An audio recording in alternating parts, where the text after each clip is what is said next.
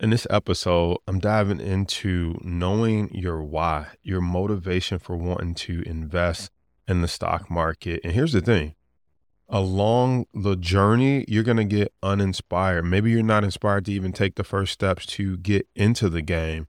Or maybe you've been in the investment and trading game, you've lost some money before and you've kind of lost your fire, lost your spark from the market. Or maybe you're like me, you kind of look up and you realize like, wow, I've accomplished some of my goals. What is it that's going to motivate me? Well, I'm going to share with you the key to finding that motivation again and relighting that spark. Let's get into it. Do you feel like you were meant to live a life of financial abundance? Like you know your money is supposed to work harder for you than you work for it? Maybe you heard about the stock market and the new millionaires being created and wonder, why not me? Maybe you want to invest in the stock market, but you don't know where to start. Maybe you have a 401k or an IRA, but you want to enjoy your money now, not just in retirement. Maybe you've already had some success in the stock market, but you want to take it to the next level. Working for somebody else and watching free YouTube videos will only get you so far. To truly be financially free, it takes a strategic game plan, an investor's mindset, and a willingness to take calculated risks. When you're ready to get out of the rat race and onto the fast track, join us here where we break down how to manage money, how to navigate the stock and options market, and how to approach investing with the right mindset. I'm Jason Brown, stock market coach and options trader, and this is the 5-Year Millionaire Podcast. Hey, what's up, traders and investors? Welcome to the 5-Year Millionaire Podcast. Interesting to say that. Formerly known as the Money Markets and Mindset Podcast. So we're in that transition where we're changing the podcast name. You might have noticed the podcast cover art has already been changed to the new 5-Year Millionaire cover art. So welcome to the show. This one I want to talk about, I was thinking about my why and why do I do what I do? And it's that time of year where you may be thinking about the same thing, right? We're coming up to the end of 2023. You're starting to stare 2024 in the face. And as you stare 2024 in the face, you start to think about what do you want to do in the new year? What kind of job you want to have? What kind of money do you want to make? What do you want to change or wish you could modify from the last year? And a lot of that is stemmed from the question, why?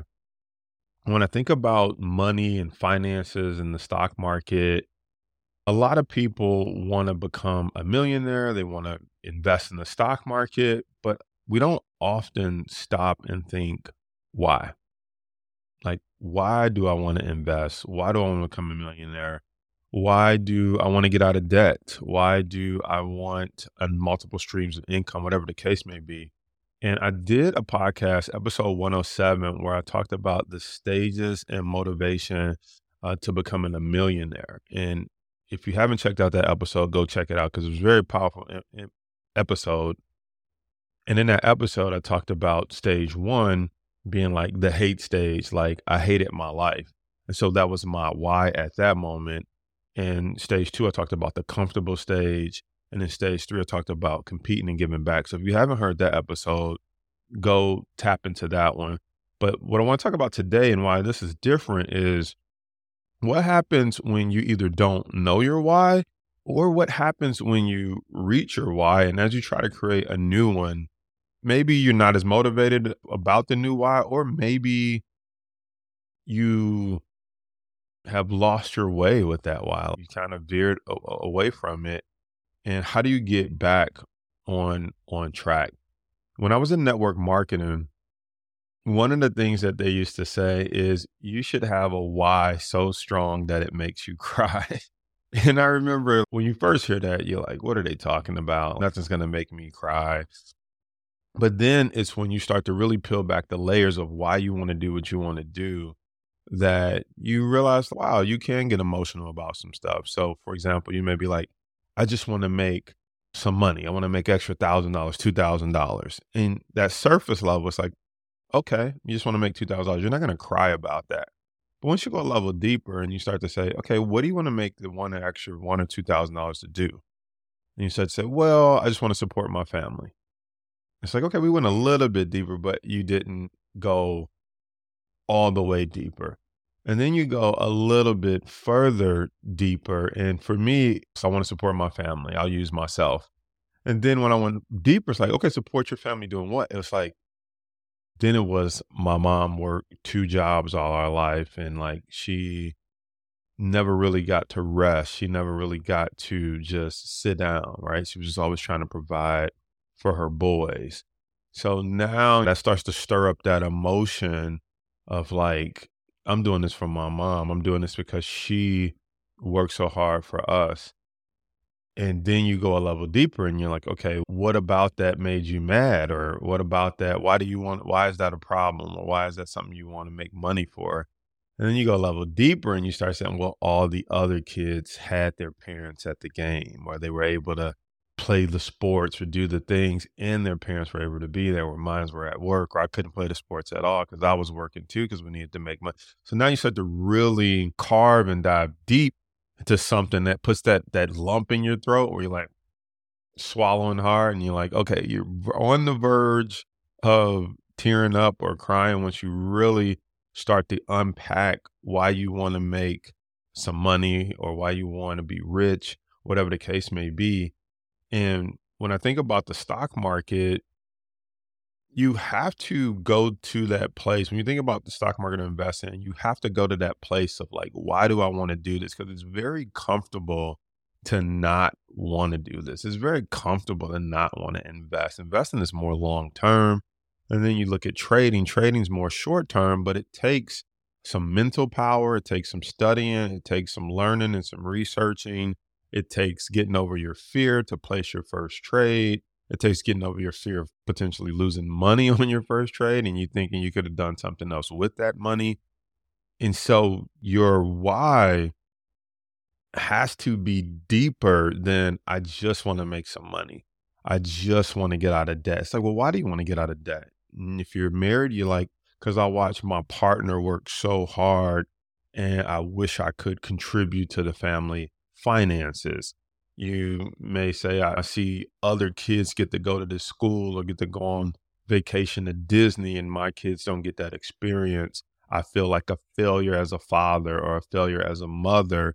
Now we're really getting to unpacking that emotion that's close to making you cry and saying, now I understand why you want to be successful in the stock market, why you want to have your money work hard for you, why you want to learn this new industry. But if you don't go to that place, that emotion, that almost want to cry, you kind of just like, oh, I'm going to learn it someday. I think I'll try it next year. But when you think about your family and you start to say, no, next year my kids will go to Disney. Now you're like, and I have to learn this today because I got 6 months before it's summertime again and I want to pay for that Disney trip. Like now you really have a reason to get off the fence, get off the sidelines. And so when you think about your why and how you veer away from it, really thinking about that new thing that would make you cry, make you emotional, if you were really honest, because you have to be honest. If you say like, oh, I don't care about Disney, I don't care if my kids don't see me at their basketball game, then I don't know if you really don't care or not, but you're probably not being honest about what you really want and why you really want it out of life. Because when you're really honest, the thing that you want and the gap and the difference between you not having it and what that may be talking to you and saying to your subconscious, it really will start to make you get emotional and start to cry and realize, no, I have to do something to change this right now or in the very near future. So as you get away from your motivation or you get away from your why, or let me put it a different way. In my case, I've achieved a lot of my whys. I was like, I want to live in a what do they do house. And if you don't know what that means, I remember when I was dating a young lady and I went over to her house. And as soon as I pulled up, it was the first house I saw that didn't have bars on the window. And the first I was like, what do your parents do? You go to someone's house, you're like, what do they do? One day I want a what do they do house. So I never forgot that because we lived in a house with bars on the window, people stealing your cars, in the hood, selling drugs. So I was just like, man, one day I'm going to live in a house where we can leave the windows and the blinds open. We don't have to close the curtains all the time and have bars on the window. So that was one of my whys for a long time. One of the whys that would make me tear up. I'm like, I don't want my kids to grow up in the neighborhood that I grew up in. And I don't want them to be around the drugs and the stealing and the influence of the neighborhood that I was in. Well, I've achieved that. So I don't really wake up now and be like, I want to move out of this neighborhood. It's like, well, we live in a pretty decent neighborhood. So I've achieved that. Why? Then you're like, man, one day I want to drive an exotic car. And I remember wanting to drive like a Ferrari, a Lamborghini, some of those exotic cars. And when I thought about like, why is that important to you? It was just like, man, because I never forgot the time we ran up to that guy who was in the BMW, convertible BMW, three black kids. He was a black guy too. We run up to him in the BMW. And I could have swore he thought he was about to get carjacked. And we were like, what do you do for a living? Can you mentor us? And he was like, oh, I thought y'all was about to steal my car and carjack me. He didn't say that, but that was the look on his face. But that was the first time we saw somebody successful driving that one of those cars that we didn't think was a drug dealer. So we were just like, what do you do? Can you mentor us? And so I was just like, man, one day I'm going to drive one of those fancy cars. And when kids ask me, what do? I'm not going to say basketball, football, or any of that. I'm just going to be like, I'm a trader. My license plate says, like, I trade stocks on the back. And so people ask, what do you do? It's like, I trade is what I do on the back of my plates. I wanted one of those cars because I was like, man, one day, like when I pull up on little kids, I want to be inspiring to them. So that was my why for a while. But then it's like, wow, I remember buying the Ferrari. And once I hit that why, it was like a bat signal to all my friends and family, like that one of us figured out how to afford one of those cars. And it was like a bat signal to the kids that like, yes, please come ask me what I do so that I can give you some hope that you can drive one of these cars. You don't always have to be a doctor, a lawyer, engineer, a basketball player, a rapper, definitely not a drug dealer. You could do something that you probably didn't even think about as a professional, like invest in the stock market or be a YouTuber. And so that was my wife. But then it's like, got the Ferrari, got the Rolls Royce. And so when you're sitting here, you're like, wow, you don't have as many whys that make you cry as much anymore. And so what I'm really thinking about is, depending on where you're at with your why, you need to think deeper about some things you haven't achieved yet that could make you cry if you haven't achieved your goals. But if you have achieved a lot of those goals, I believe the next phase is, they say it's lonely at the top. And I start to think about, how can I tap into like my students' why? How can I tap into my team's why? And so that starts to fire me up now and starts to, when I hear about other people who want to do something for their parents, for their family, for their kids, the reason they want their dream car, the reason they need to move out of that neighborhood, and they finally believe that the stock market is one of those tools that can help them, that is what fuels me now. And so the key here is, if your why no longer makes you cry, if you've achieved some of the life goals. I know some people say, well, just dream bigger. You got a Rolls Royce, then get a helicopter. But it's like, the helicopter doesn't give me the lump in my throat. The helicopter doesn't make me want to cry. It's like, oh, that would be cool, but I don't necessarily need a helicopter. And some people say, well, get a bigger house. It's like, well, just getting a bigger house doesn't really motivate me to want to cry, right? It could motivate me, but it doesn't motivate me to the level of like tears coming down my eyes thinking like, yeah, I got to do something today to make sure I change. A bigger house just doesn't do it for me. And so I guess if you're listening to this, when I ask for comments or I say, hey, what's your why? Why do you want to be in the stock market? I just want you to know that that gives me energy, because when I read that and when I see that, I think, wow, every day that it's tough to cut the mic on, that's a person that is searching for answers to help achieve their dreams and goals that I could potentially help. And then that gets me emotional. Now, anytime you reply to one of my emails and you're like, I either had a success or this is why I want to do XYZ in the stock market because I want to help these people. I want to help my family. I want to take my kids on this vacation. Like I feed off that, right? I feed off that. My team feeds off that. And those are the things that I look for now to motivate me, at least until I find something else internally that I have a burning desire to do personally for myself.